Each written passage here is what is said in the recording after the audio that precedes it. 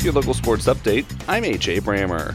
In girls basketball action Friday, Hart County beat Greene County 66-62.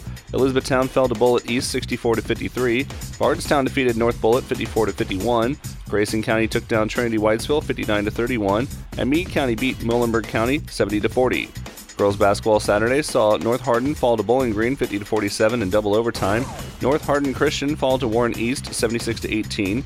Grayson County beat Nelson County 61-40, and Breckinridge County fall to Bethlehem 71-55. Girls basketball action tonight will see Central Hardin at Caverna at 6. Grayson County hosts Butler County at 6. North Hardin Christian is at Jeffersontown at 6.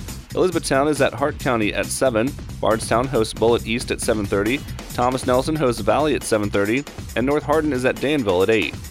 In boys basketball action Friday, Hart County fell to Greene County 53-39. Breckinridge County beat Hancock County 69-41.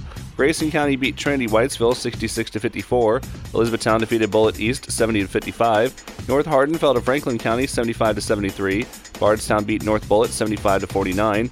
Meade County beat Thomas Nelson 68-49, and LaRue County took down Bethlehem 64-52. Boys basketball action Saturday saw Breckinridge County beat Grayson County 75-60, and LaRue County defeated Fairdale 69-55.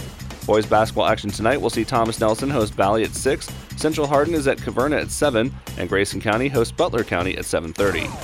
The University of Kentucky men's basketball team couldn't make up a 10-point halftime deficit as they fell to Gonzaga 89-85 Saturday. UK was outshot slightly and out-rebounded by 12 by a Bulldogs team that had 5 players break double figures. Reed Shepard led the Wildcats in scoring with 21 points, while Antonio Reeves added 17. The Wildcats will look to get back in the win column Tuesday as they host Ole Miss in a game you'll be able to hear on your home for UK basketball, Quixie 98.3. Elsewhere, the University of Kentucky women's basketball team fell to Texas A&M Sunday 61-44, and the University of Louisville women's basketball team fell to Syracuse Sunday 73-72.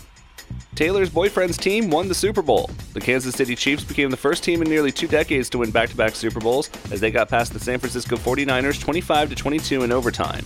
Patrick Mahomes was named Super Bowl MVP for the 3rd time, just the 3rd player in history to win that award 3 times, after throwing for 333 yards and 2 touchdowns, including the game winner, and running for 66. Brock Purdy threw for 255 yards and a touchdown, while Christian McCaffrey ran for 80 yards and brought in 80 receiving yards and a touchdown. Travis Kelce had 9 receptions for 93 yards. With sports, I'm AJ Brammer. Thanks for tuning in.